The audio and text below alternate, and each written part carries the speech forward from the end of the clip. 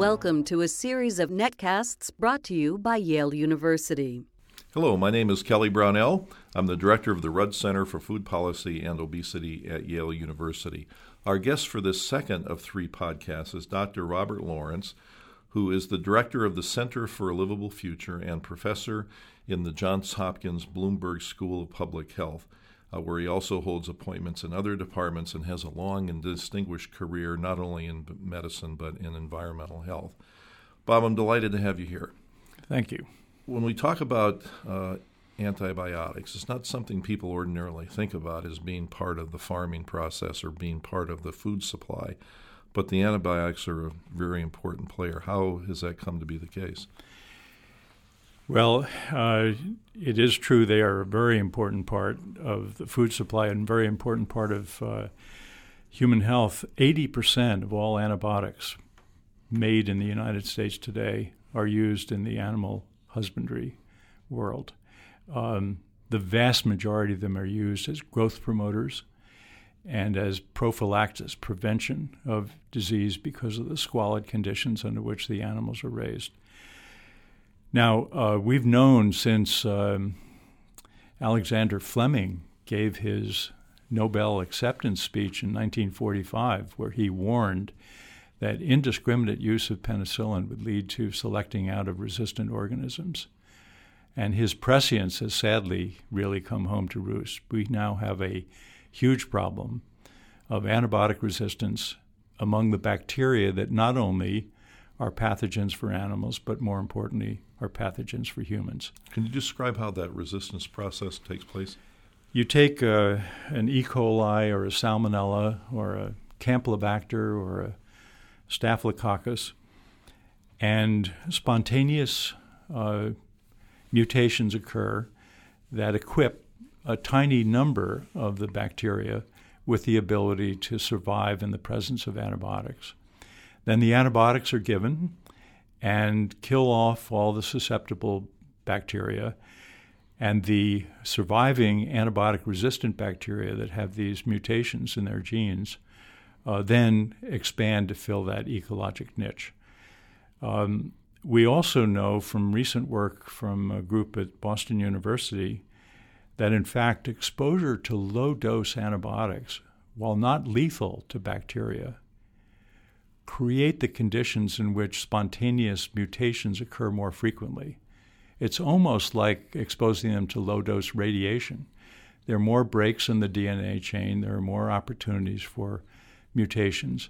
And among those mutations, of course, many are fatal, but some confer antibiotic resistance. So we have a situation where we're actually, by using low-dose antibiotics as growth promoters, selecting out the resistant ones and also creating more opportunities for mutation. And how serious are these disease-resistant bacteria?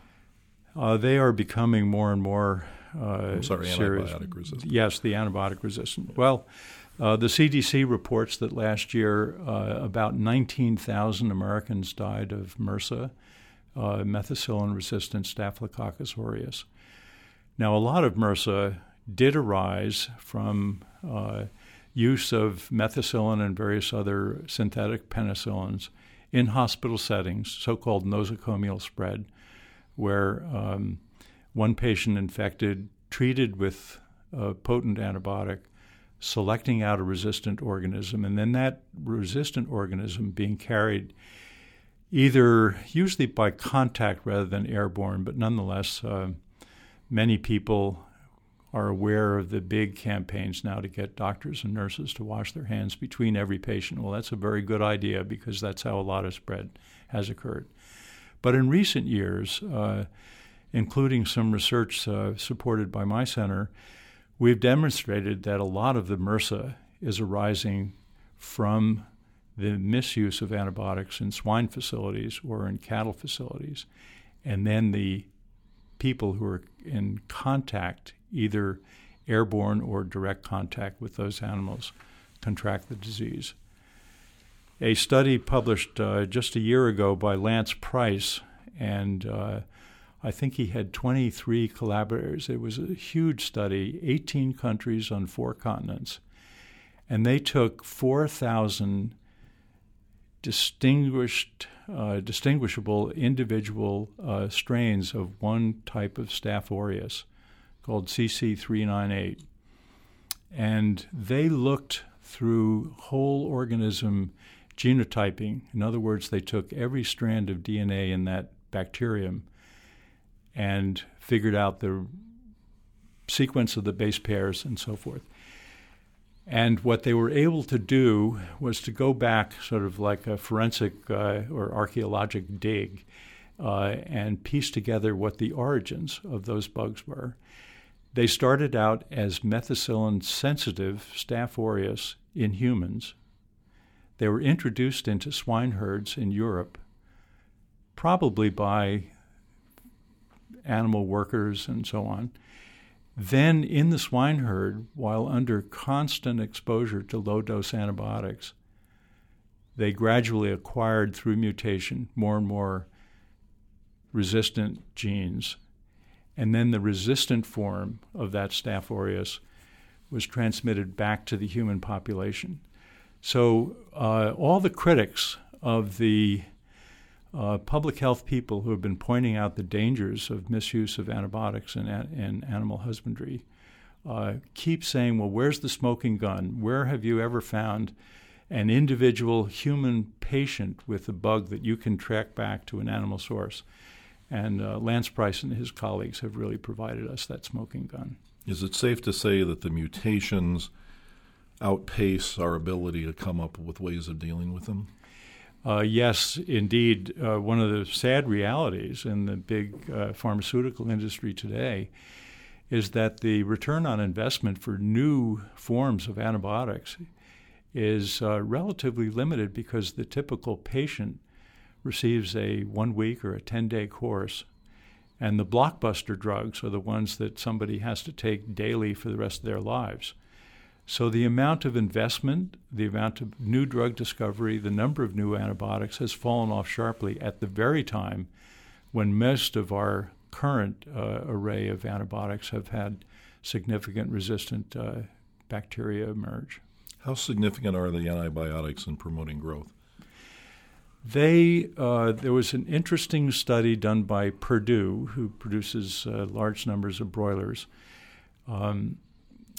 They took about 4 or 5 hen houses, broiler houses, so roughly 100,000 birds.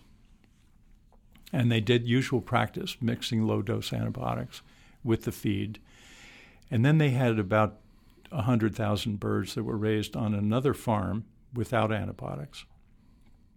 They found that time to market was increased about a day and a half when you withdrew the antibiotics. So it went from 46 to 47 and a half days. And the death rate, the mortality rate in the flock, increased slightly. So they said, they released these data, and they said it proves that we have to continue using low-dose antibiotics because the birds get to market faster and the few of them die in the farm. One of our fellows, and working with a colleague who's a professor of economics at Hopkins, obtained the data from Purdue, and they did a simple cost-effectiveness analysis. And they found out that when, in fact, you added in the cost of the antibiotics, you actually came out about a penny a bird better without the antibiotics.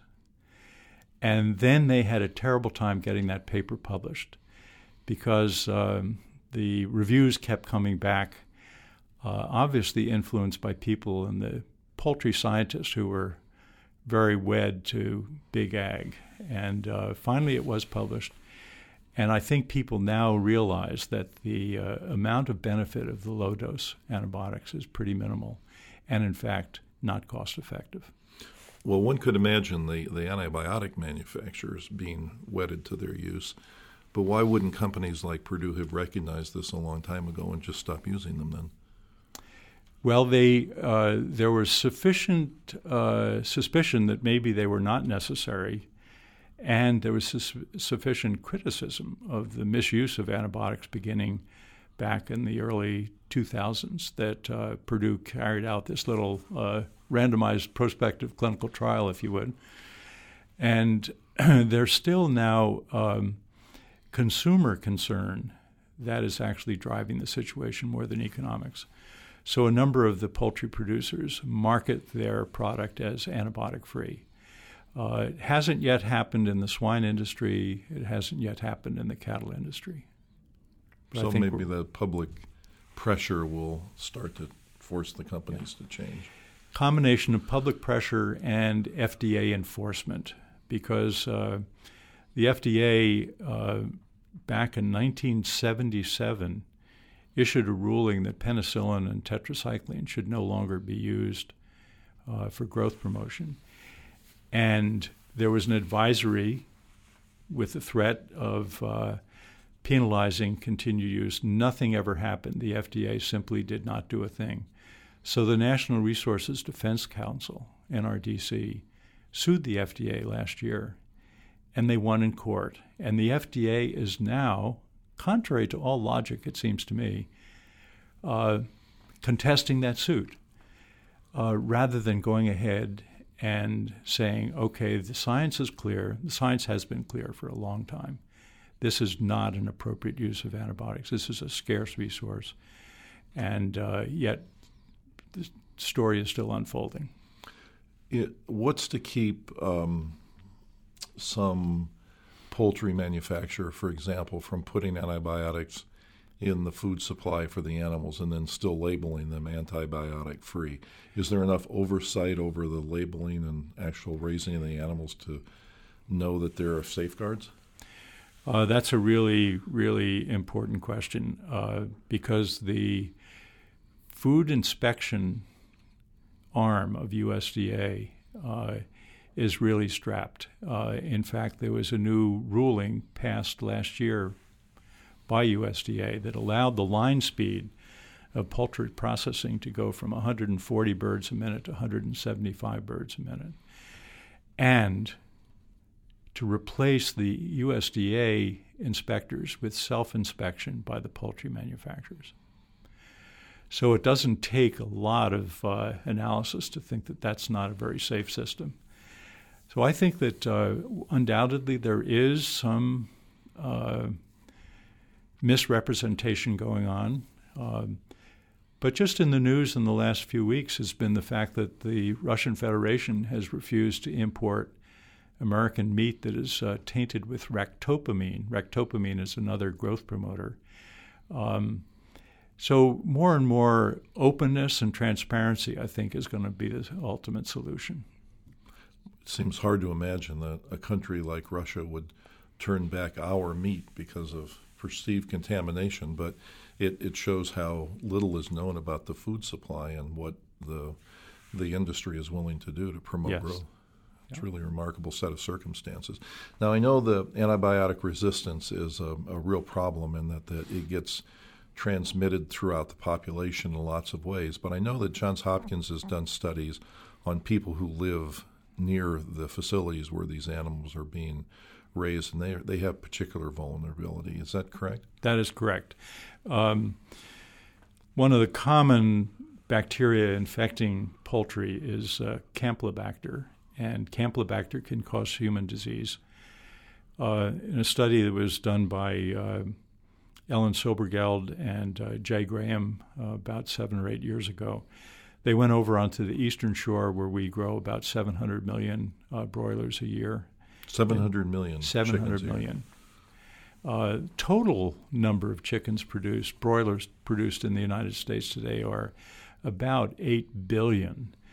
So 1 million broilers per hour, 24/7, 52 weeks a year are being raised, killed, and consumed in the United States. That's a huge number of animals, a huge amount of antibiotics that are used, and therefore a huge problem of resistance. So what Graham and Silbergeld found was that if you cultured the birds themselves or the chicken litter on the floor of the barn, You found antibiotic-resistant Campylobacter species way up in the high 80, 90% range. Culturing the chicken workers, you found carrier state, people who were not sick but had the bacteria in their nares or on their skin, with antibiotic-resistant Campylobacter, about 70%. And then you go into the home of these poultry workers and you culture children, spouses, other people who have nothing directly to do with the poultry industry. And they had a step-down lower rate, but something, I can't remember the precise number, 40% perhaps. And then you go out into the community that has absolutely no contact, and it's down in the 10 or 15% range. So a very clear relationship of contact exposure, secondary exposure, so forth.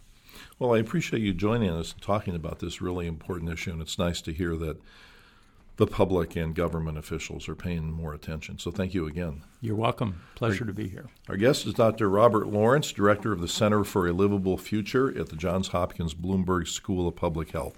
Please visit our website, www.yaleruddcenter.org. You'll find a variety of resources, including a free email newsletter that gets dispatched, lots of legislative updates on what's happening with food policy, and, of course, a list of other podcasts that we've recorded with outstanding visitors who have come to the Rudd Center. Thank you.